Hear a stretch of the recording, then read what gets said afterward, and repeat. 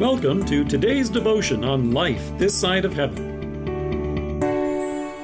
The Word of God from Isaiah chapter 45, verses 1 to 2. This is what the Lord says to his anointed, to Cyrus, whose right hand I take hold of to subdue nations before him, and to strip kings of their armor, to open doors before him so that the gates will not be shut. I will go out before you and will level mountains. I will break down gates of bronze and cut through bars of iron. Today is Back to the Future Day. Well, let me explain that. In the blockbuster comedy Back to the Future, high school student Marty McFly, played by actor Michael J. Fox, takes a trip in a time machine invented by his good friend and eccentric scientist Doc Brown. His adventure takes him 30 years into the past, where he meets his parents back in 1955. At the end of the movie, he returns to his own time in 1985. But then Doc Brown shows up and tells him that he must travel with him now 30 years into the future, to the year 2015. And as he sets the time machine to the exact moment they must travel, he punches in the date, October 21st, 2015. Of course, while the year 2015 probably sounded far off in the future back in 1985, for you and me it's been 5 years since that date has come and gone. The Old Testament reading in many churches last Sunday was from this text in Isaiah, and hearing it is like traveling in a time machine. Isaiah was called to be a prophet around 740 years before Jesus was born. Now, hold on for an amazing ride. Back then, Israel was ruled by one wicked king after another. They led the people away from God, punished those who worshipped him, and promoted idolatry. God chastened them. He allowed the Assyrian Empire to invade the land and carry off Israel's 10 northern tribes. Judah to the south, with its capital at Jerusalem, was spared, but not for long. Unswayed by what they saw happen to the north, the people of Judah also continued in their own wickedness.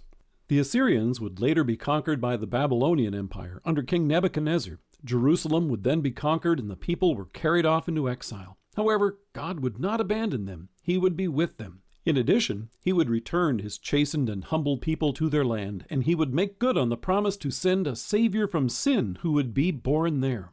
Which brings us then to those verses I read earlier. Isaiah recorded God's promise that the time would come when he would set aside a man named Cyrus, who would go on to become the king of the Medes and Persians. He would conquer the Babylonians and return the exiled people of Judah and Jerusalem to their home. All this is a matter of well-documented ancient history, but here's what makes these words such a blockbuster. All this would take place 2 centuries in the future from the time Isaiah recorded these words.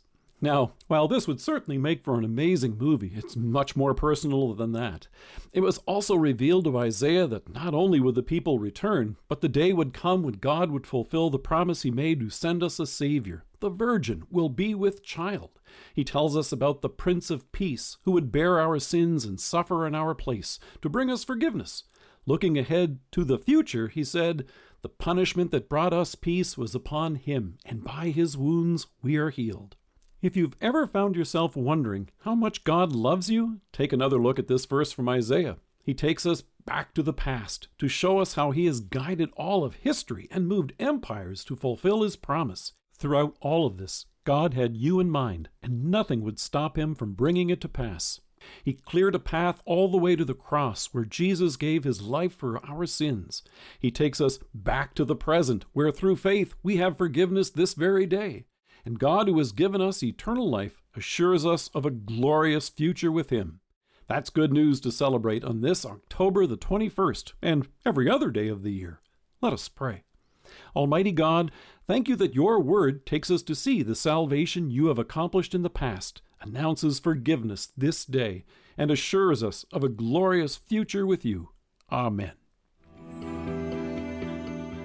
Thank you for joining us. If you're listening to us by podcast or on Alexa, we invite you to browse the resources that are available on our site at lifethissideofheaven.org. God bless you and have a great day.